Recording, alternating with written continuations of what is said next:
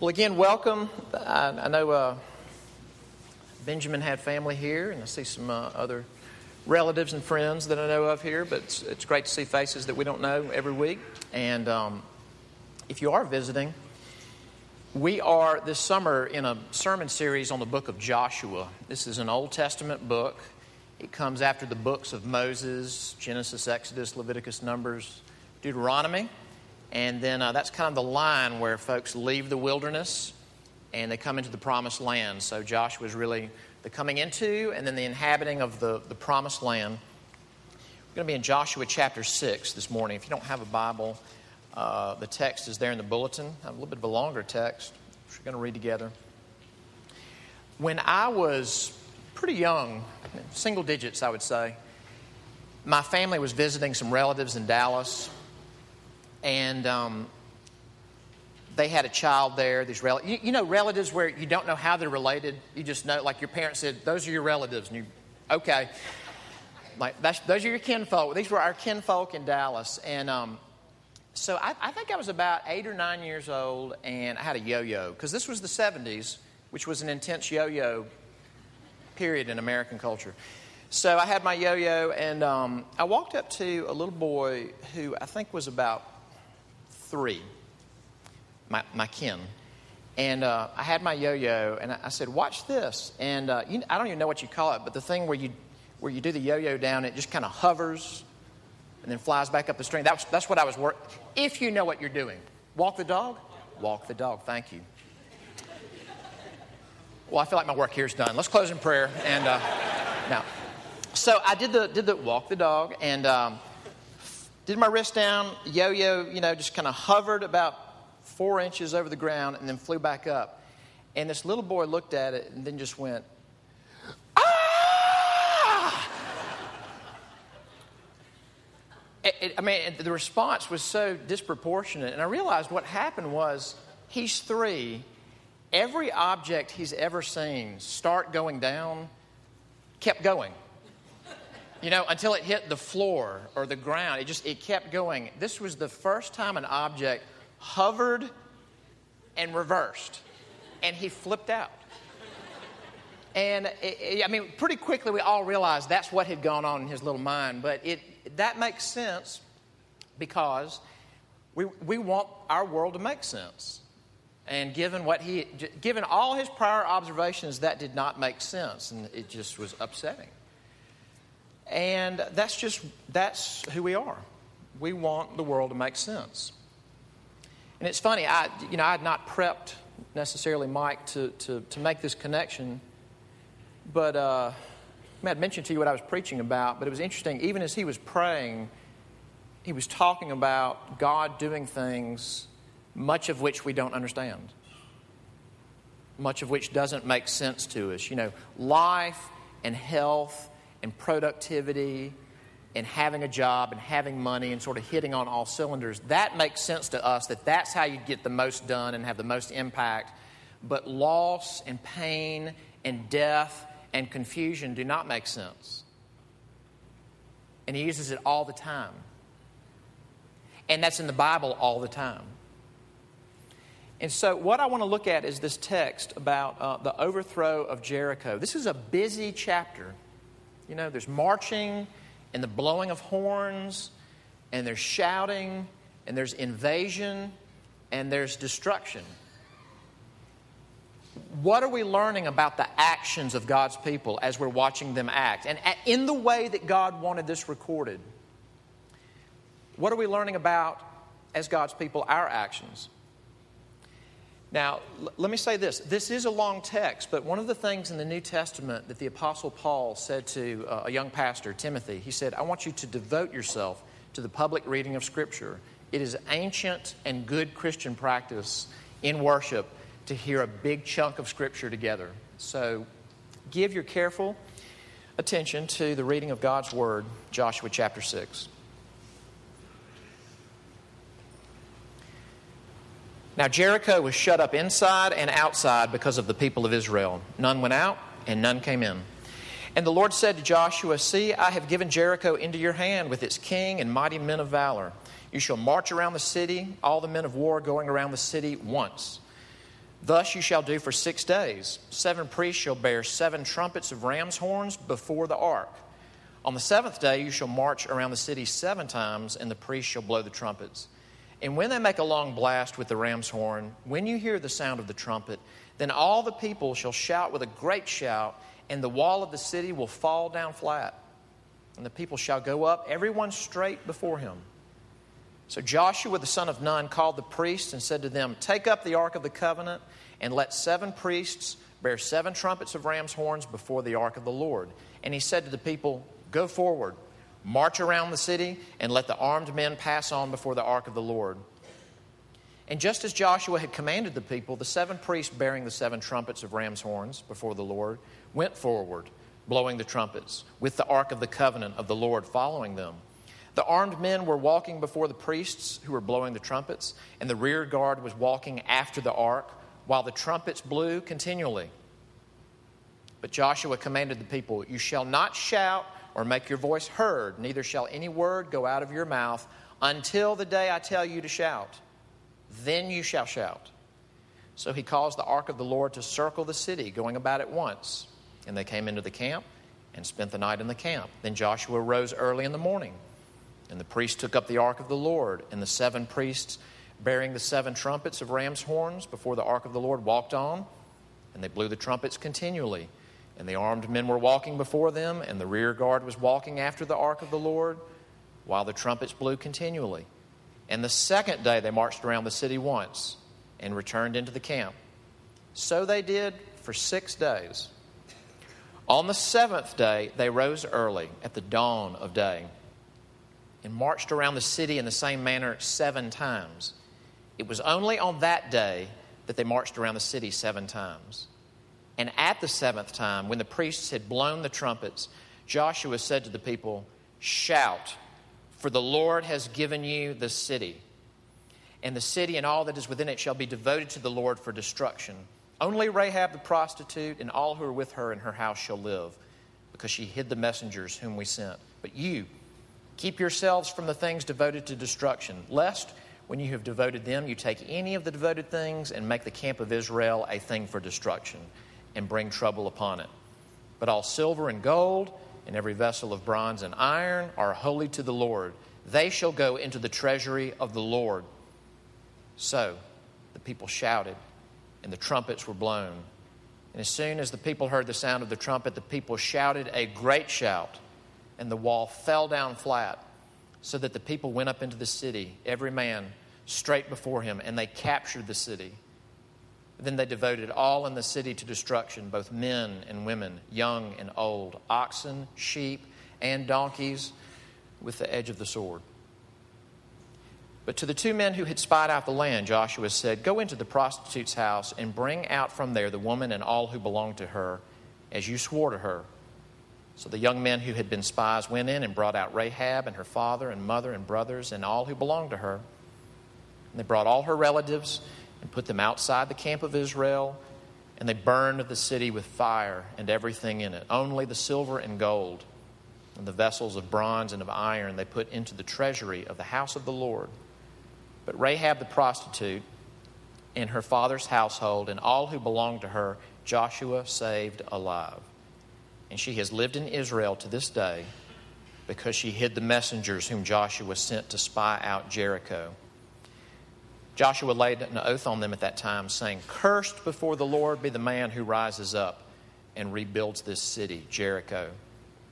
At the cost of his firstborn shall he lay its foundation, and at the cost of his youngest son shall he set up its gates. So the Lord was with Joshua, and his fame was in all the land. Amen. Let's pray together.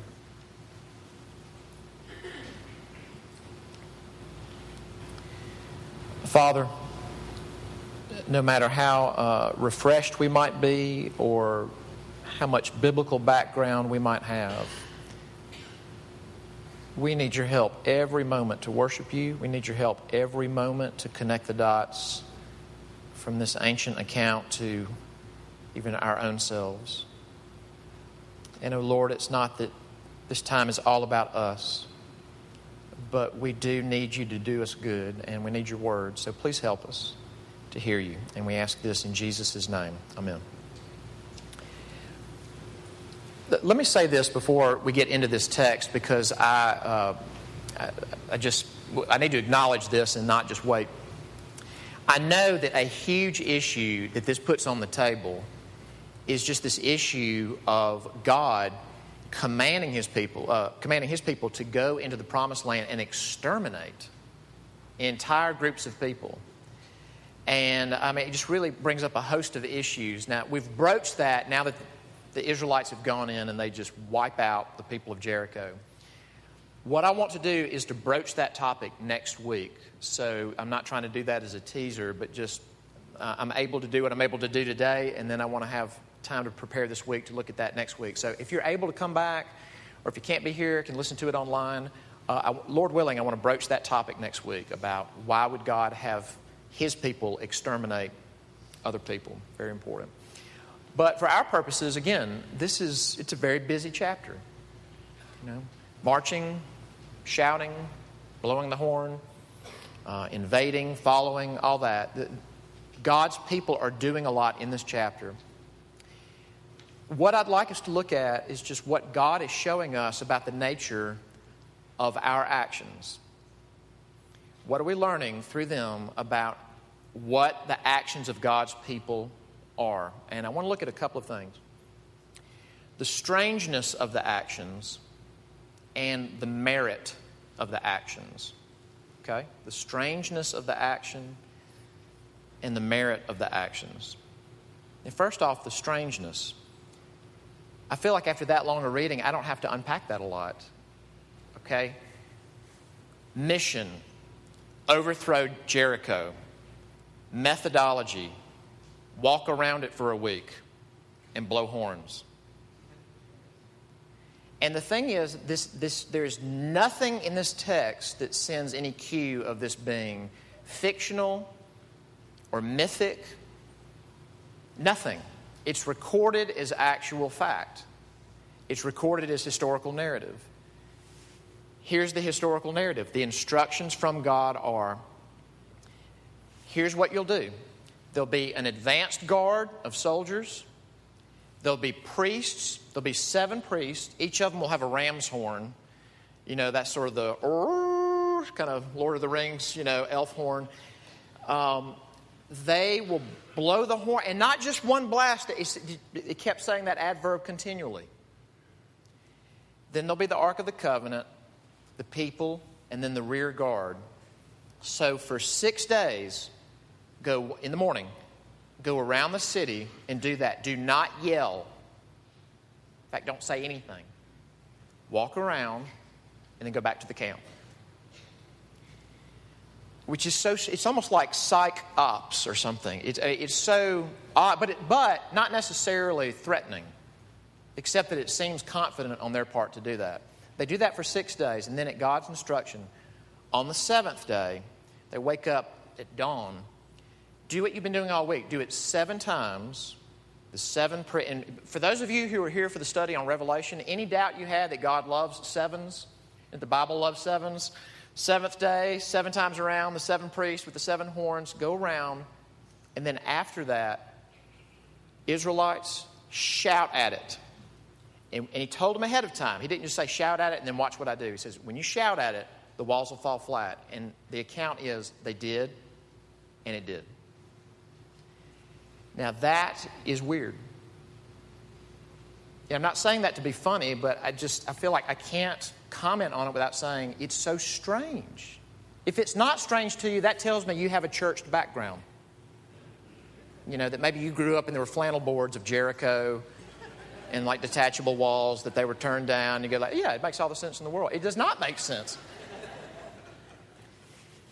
Through the shouts of people, through the processing and the shouts, the walls came down. Here's the question. What knocked the wall of Jericho flat? Did the shout knock the wall of Jericho flat? Did the Israelites knock the wall of Jericho flat? The hand of the Lord knocked the wall of Jericho flat. through what or through whom did the hand of the Lord act? Through, not dependent upon, but through his people doing, again, not to be irreverent, a strange action that God requested them to do. In fact, it's so strange, it seems to highlight what? That they're not the ones who did it. That he did it. And again, it was not a foregone conclusion that they could win this battle. Did you catch in verse 2? Because if you're used to this story, you might almost feel like, yeah, it was a given. Look in verse 2. The Lord said to Joshua, see, I've given Jericho into your hand with its king and what else? Mighty men of valor. There were men in that city that knew how to hold their position and fight. And they weren't scared to do it. It was not a foregone conclusion. Now think about this. Think about how that dynamic is still at work in the lives of God's people. That God, even today, God calls his people to do things. And he accomplishes things through their actions. But is it God's people who actually do it? No. It's the Lord who does it. And he works through means that don't necessarily visibly make sense. I mean, think about this one. And this is something that we don't talk about a lot. And it's not that Scripture talks about it a ton, but it certainly talks about it some. It even shows up in some important passages like the Sermon on the Mount. Think about fasting. Think about how, again, not to be irreverent, strange. Think about how weird it is for a follower of the Lord, specifically a follower of Jesus Christ, to say, I want to be fulfilled. Just even think about that word, fulfilled. I want to be filled full. How will I be filled full? I won't eat. And I'll give that energy and that time to prayer. Because, okay, at that point, here's the question. And I think this could be a good diagnostic question for us. Are we doing anything in our lives that would make absolutely no sense to a very moral person? Because a lot of what we're doing as Christians would make a ton of sense to moral people. Like if you're trying to get up and do your work and be productive and meet your commitments and have some money so you can share with others, and if you volunteer, if you're trying to be a good friend to your friends, if you're trying to be somebody that other people can live with, a roommate or a spouse or sibling or whatever, if you're doing those things, like that's kind of the meat and potatoes of our day, those are great things. Scripture calls us to those things, but a moral person, just a moral person, could look at that and go, absolutely, I'm all for those things. I mean, I hope you do those things. You're the glue of our culture if you do those things. But are we doing anything that a moral person would look at and go, why are you doing that? I mean, you're not supposed to tell people you're fasting, but let's say you got discovered, okay? You were found out. And someone asked you, well, so are you doing that, like, are you doing a cleanse?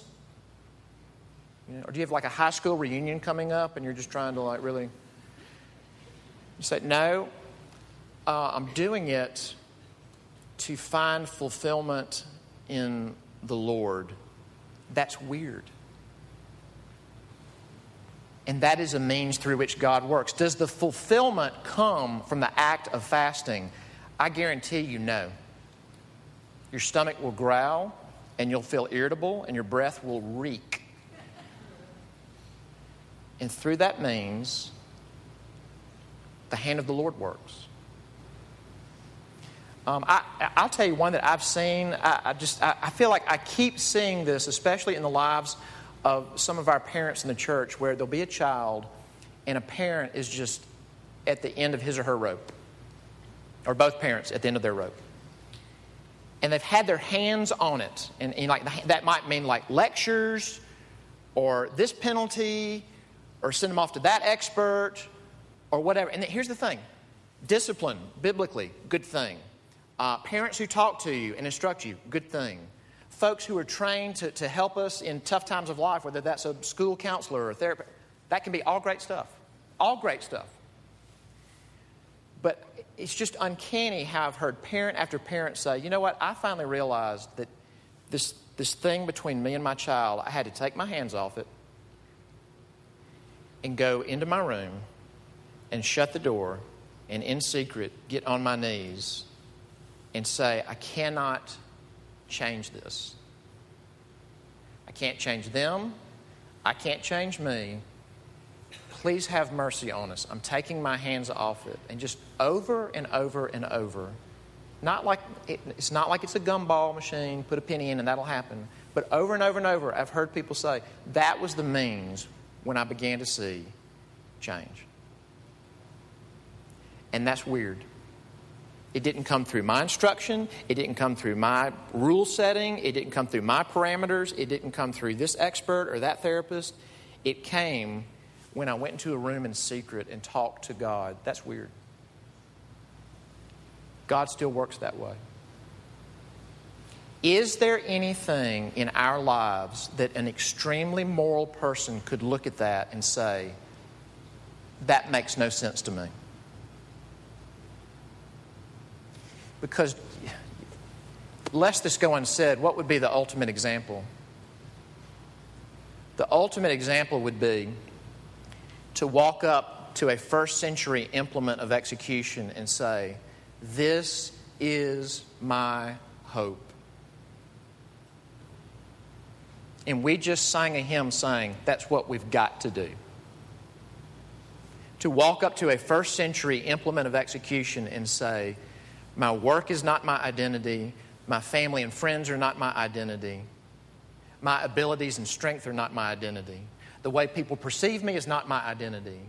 My body image, my times, my goals, my discipline is not my identity. This is my identity is a weird thing to do. It is our only hope. Are we saved because we had the inclination to go up there and do that? God has to give that to you. He's the one, the hand of the Lord has to do that too, but He works through means. Strangeness of actions. The second thing is this, the merit of actions. The merit of actions. Look again at verse 2. It's just very significant that this is at the beginning of the narrative. And the Lord said to Joshua, see, I have given Jericho into your hand. Now note the pronouns. I have given Jericho into your hands.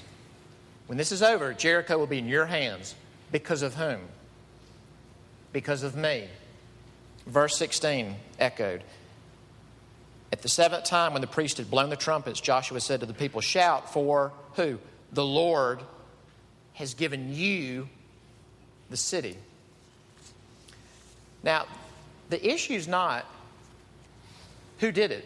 The text makes it clear. The Lord did it. But here's the question. Why?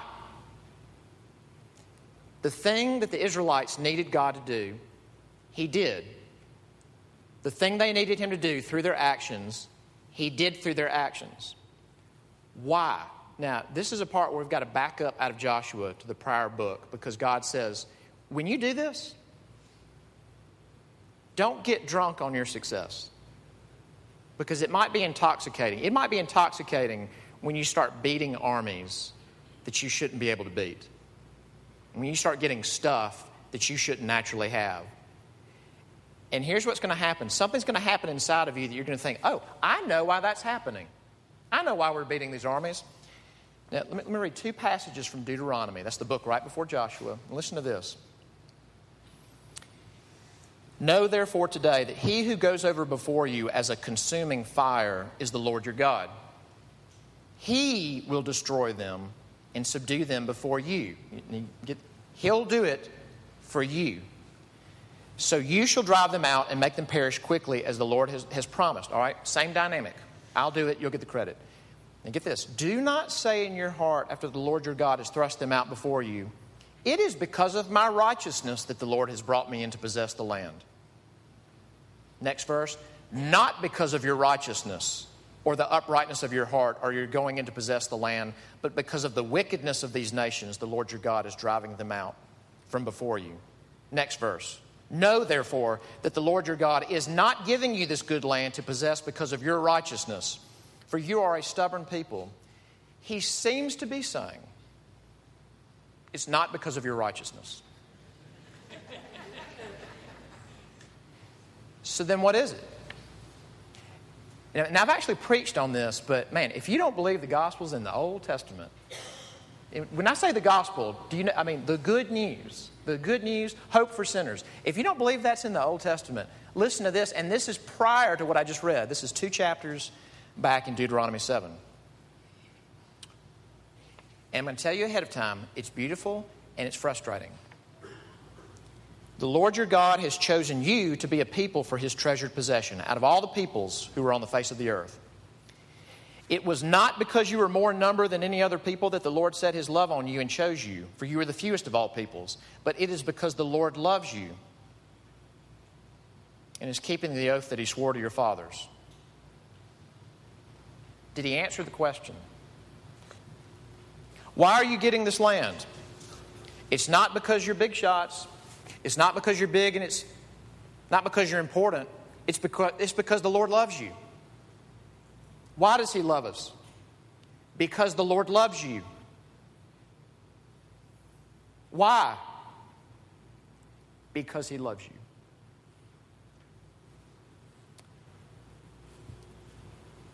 If you don't understand that dynamic, it's going to mess up your understanding of what good works are in the Christian life for the rest of your life. Did that wall fall over because they needed to prove that God should love them? It fell over because he already loved them and he told them, that's how I'm going to work, so do that. That's why the wall fell. I already love you. Because I love you, I want you to trust me and do the weird thing. And that's what I'm going to work through.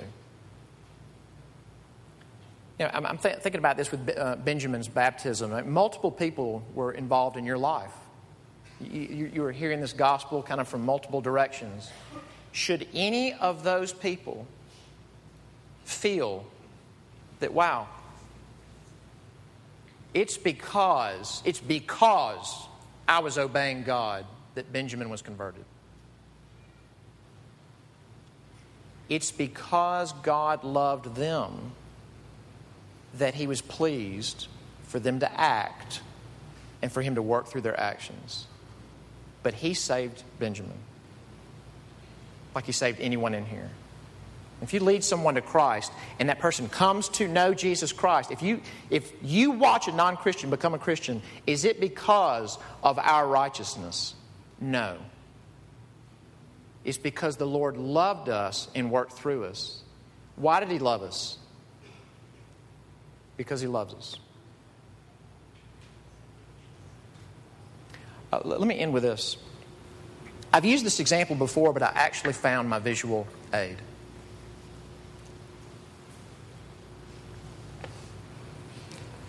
Blue painted rock, smiley face. I painted this when I was 5, when I was in kindergarten in Jackson, Mississippi. From that time, this stayed on my dad's dresser until he died. It was a paperweight on my dad's dresser my whole life. Now, look at it. It is a little strange looking, first off. It's not gallery worthy, we could say. But on its merits, is it good? No. On merit, he loved it. Why? Why did he love the actions? He loves me.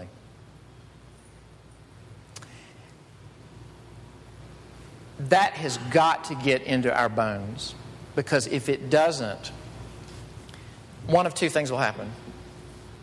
You'll either kill yourself to get God to love you and wonder, have I gotten good enough for Him to love me now?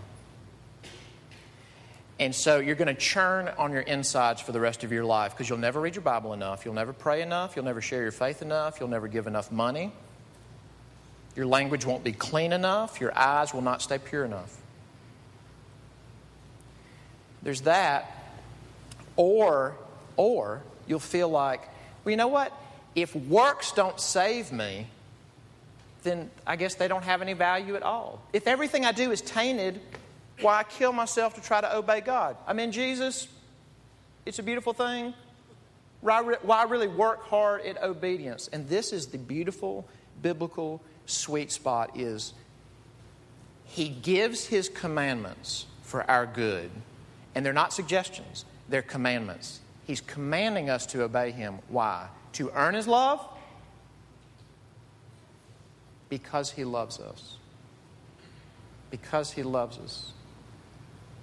You know, it may be that this morning that there's something in the Christian life that has been gnawing at you and you're holding it off because there's a strangeness to it. It's counterintuitive, or it's awkward. It's going to lead to a strange interaction with someone else. It's strange. And I want to nudge you in love. If you're a follower of Christ, obey Him. Do that, and then take your hands off it and let Him work as He pleases. The last thing I'd say is this. If you're here this morning and you've never done that first strange thing of coming up to a cross and saying, I need this. My friends think I'm great.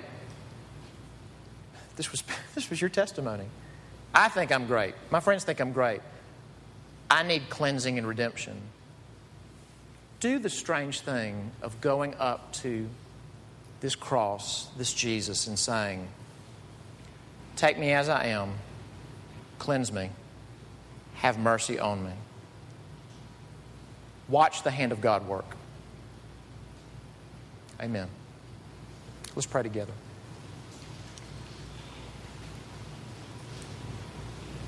Thank you, Lord God, that you are pleased to use the likes of us.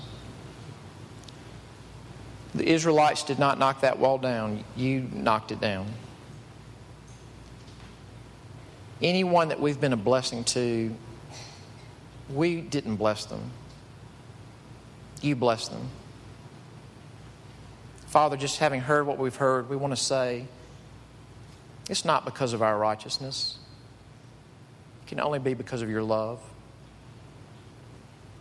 We thank you for the cross of Jesus, which is foolishness to the world, but is our glory.